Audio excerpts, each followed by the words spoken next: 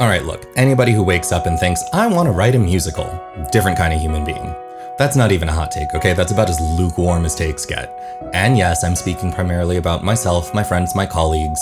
We all sort of know each other though, or at least we're all in each other's orbits in one huge network. I realized the other day that I'd be shocked to learn that any serious musical theater writer is more than 2 degrees of separation away from me at this point, a friend of a friend at the farthest. That said, there are the rich famous ones up in the stratosphere whose names any musical theater fan knows, and then there are the ones like me, whose names you don't know yet. The thing is, musical theater is such an inherently collaborative art form. Even if you're writing book music and lyrics alone, you're constantly reaching out to your friends and colleagues for advice, feedback, or just encouragement, that at some point you spend so long in that echo chamber, you forget that's not what normal people talk about. One of my friends shared a post on Facebook a while back, the gist of which was, hey, don't forget, being a composer's cool. For every one of us, there are easily thousands of software engineers out there. What we do is rare. What we do is special. And it made me realize that as many millions of people as there are who love musical theater, most of them don't have a clue how their favorite shows started from a blank page, or even before that, from an idea.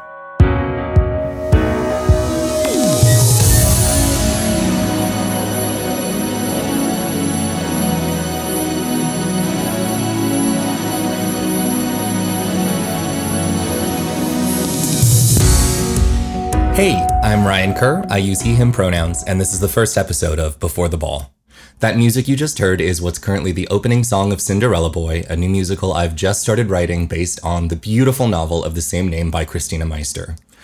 I say currently because opening numbers are notoriously hard to get right, and I fully expect it'll change somewhere down the line. Y'all, I have been waiting for so long to release this podcast. I have had to buy new audio equipment, I've had to wait for contracts to be signed. Actually, there are a few reasons that are going to be a story for another episode entirely, at least one. I'm so excited it's finally alive, and I am so excited and thankful that you're here listening to come along on this journey with me. I wanted to start this podcast for a few reasons. For myself, I wanted to keep a diary of this process, to keep a record of what it was like. This is a big deal for me. This isn't the first musical I've written, but it is the first time I've done anything this ambitious, maybe as stupid. This is an enormous gamble with literally thousands of dollars on the line out of my own pocket, and the only way I won't have wasted that money is if I jump through a lot of hoops in a really short period of time. More on exactly what I mean by that in a couple episodes. I'm also doing this for accountability. I've always been a slow composer. Pissed my professors off in college and in grad school, actually. To make a bad thing worse, I have to work full-time while I'm writing, because if I don't buy cat food, my cats are just going to eat me in my sleep one night. So, publishing updates about my progress, I'm hoping, will keep me honest and working at a decent clip. But for all of you, the most exposure the average person has to the process of creating a new musical is Smash, and trust me, that doesn't count. I wanted to give you a chance to come along on the journey in real time and take a look behind the curtain at what it takes, what happens, and what kind of lunatic decides it's a good idea.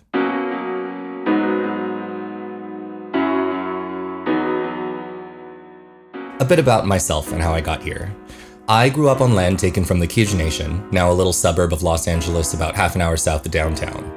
The first CDs I ever listened to, and I mean on repeat all day every day, were the singles 1969-73 by the Carpenters and the 1993 LA cast recording of Joseph and the Amazing Technicolor Dreamcoat. Both of them made me who I am today, in different ways. Yeah, starting with the fact that I'm gay as fuck. Starting with the fact that they both fuse orchestral and rock music.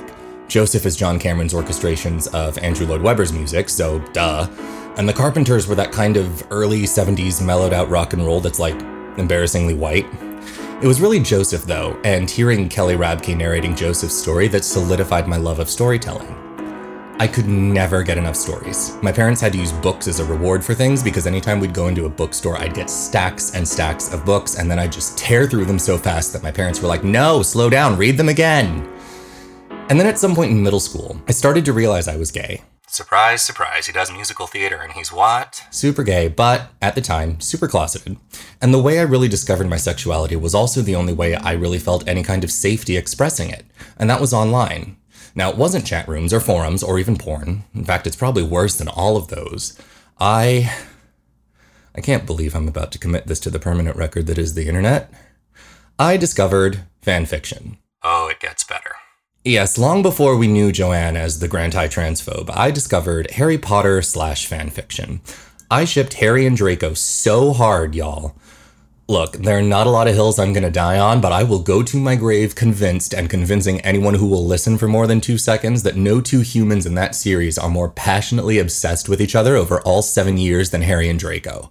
And then the last book was finally published and we found out that one little scene of Draco sharing Harry's broomstick was all we were gonna get. I needed more.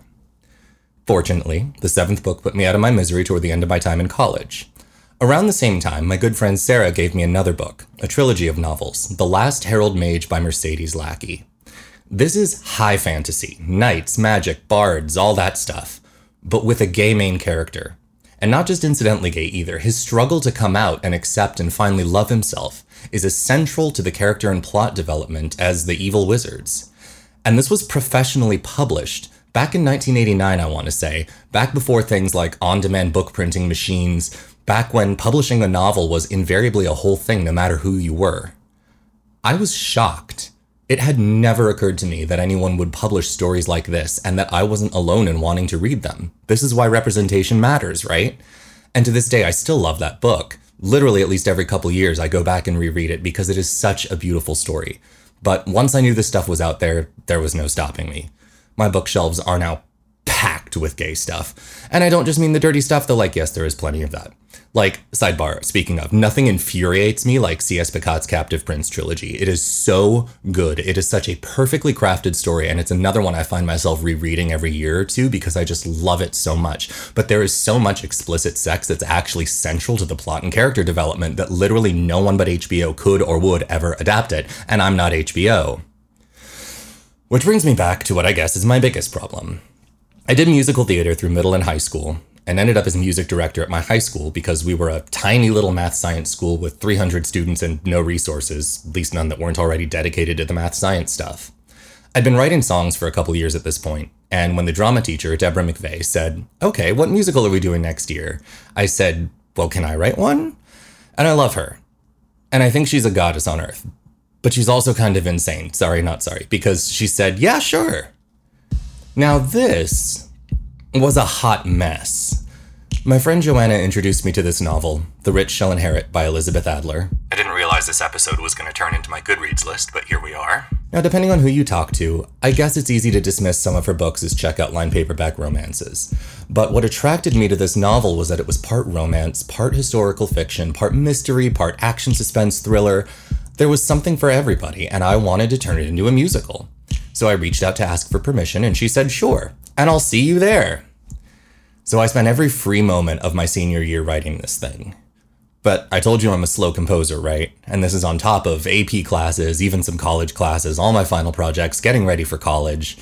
My friends who are in the pit orchestra will all tell you with horror how I was still infamously printing new sheet music in the pit during intermission on closing night.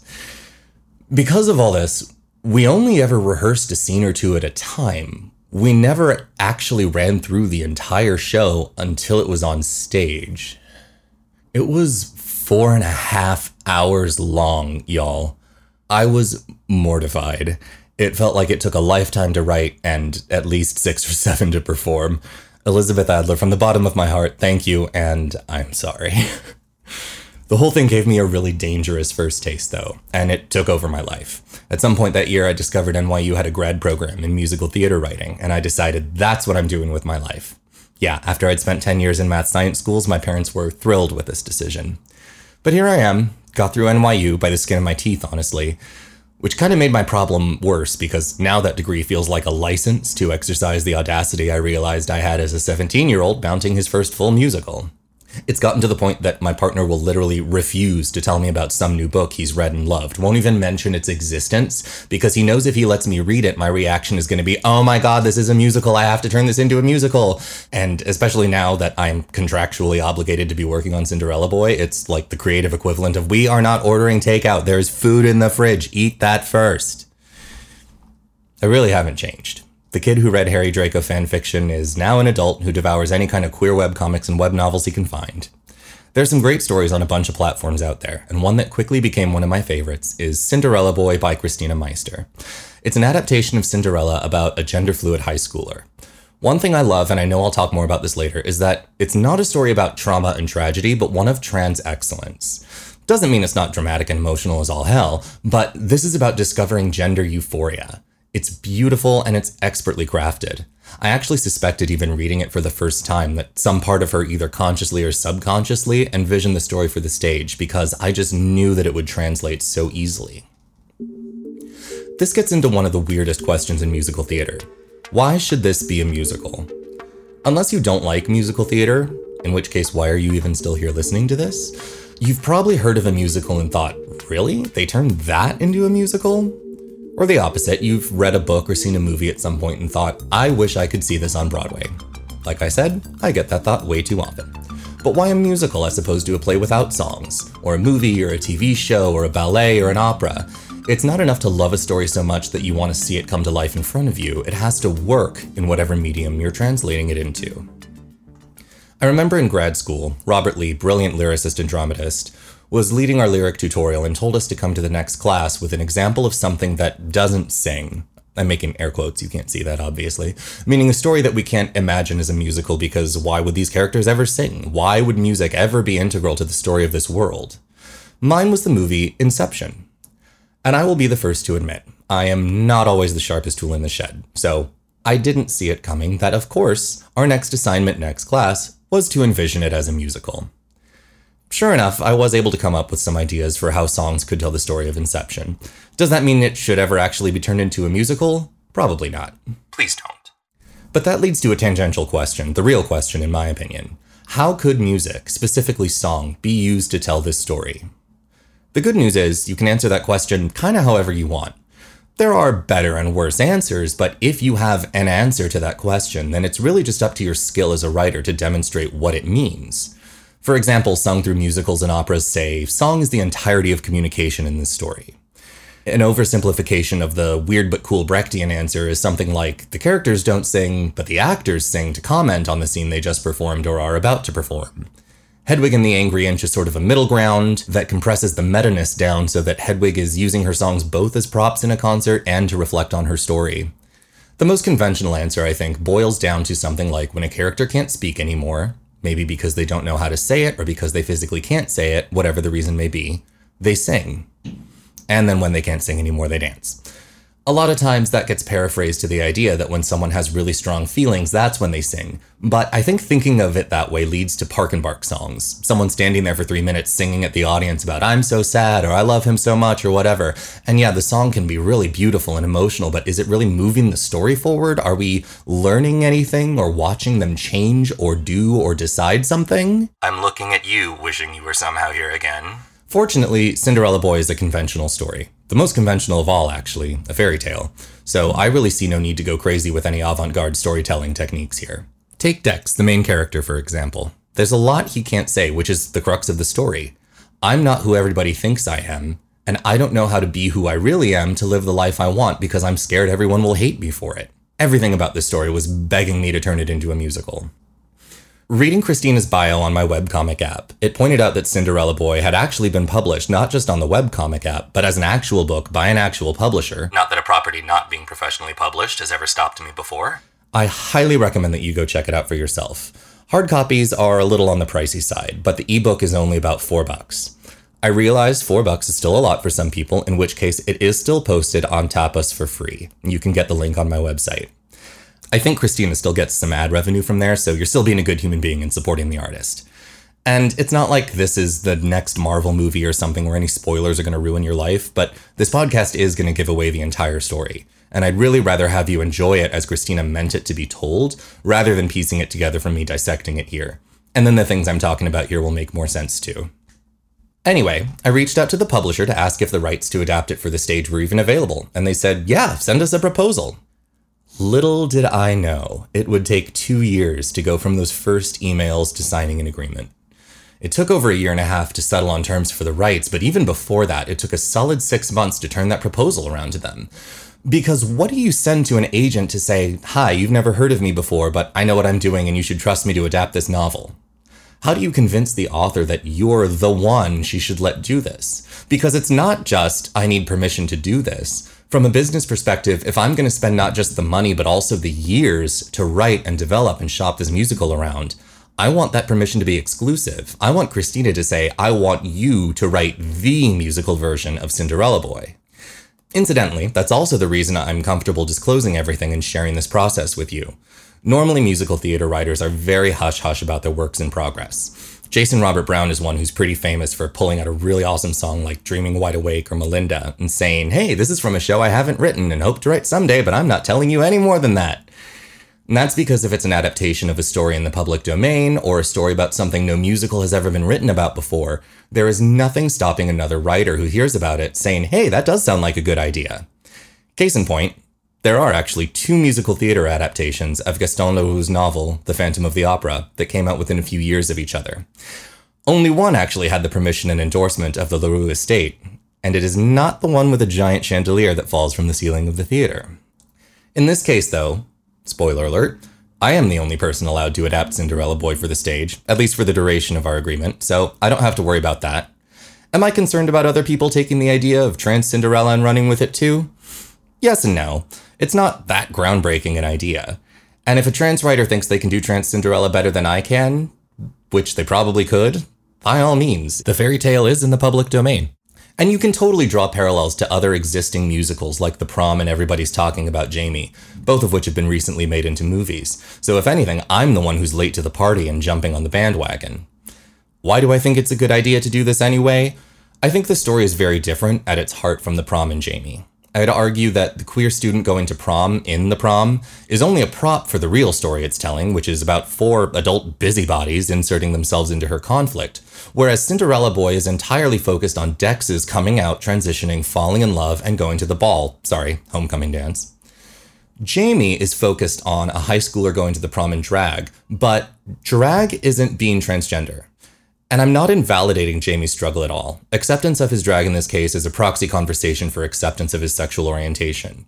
But in the end, drag is an art form. It's a performance of gender. It's like playing music for me. If you told me I could never play piano again, you'd be denying a huge part of who I am and what I love, and it would change my life forever. But you can't compare that to something as inherent and indelible as my gender, my skin color, my sexual orientation. Dex's story in Cinderella Boy is about who he is, not something he does. And because of that, I think Cinderella Boy has the chance to accomplish something that The Prom and Jamie both approach but fall short of. So yes, ultimately I did manage to convince them to grant me permission to be the one person to adapt Cinderella Boy for the stage. It was a hell of a challenge, and like I said, it took 6 months to put together something I hoped Christina and her publisher and their agents would be excited about, and another year for both sides to agree on how this will work for us moving forward. And I will tell you all about it next time on Before the Ball. Before I go though, as long as I have a handful of people listening to this, I want to take a second to highlight some of my favorite trans and non-binary artists in each episode. One of the first who comes to mind is Truth Future Bachman. They've had work performed all over the place, including the Public Theater and recently Lincoln Center. They are an incredible human being, a fantastic vocalist, and one of my favorite emerging musical theater writers. Their big project lately is called Shapeshifters, which already has one origin story prequel spin-off called Luna and the Starbodies. Check them out on social media and catch their work live if you can. That's Truth Bachman, TruthBachman. Check them out.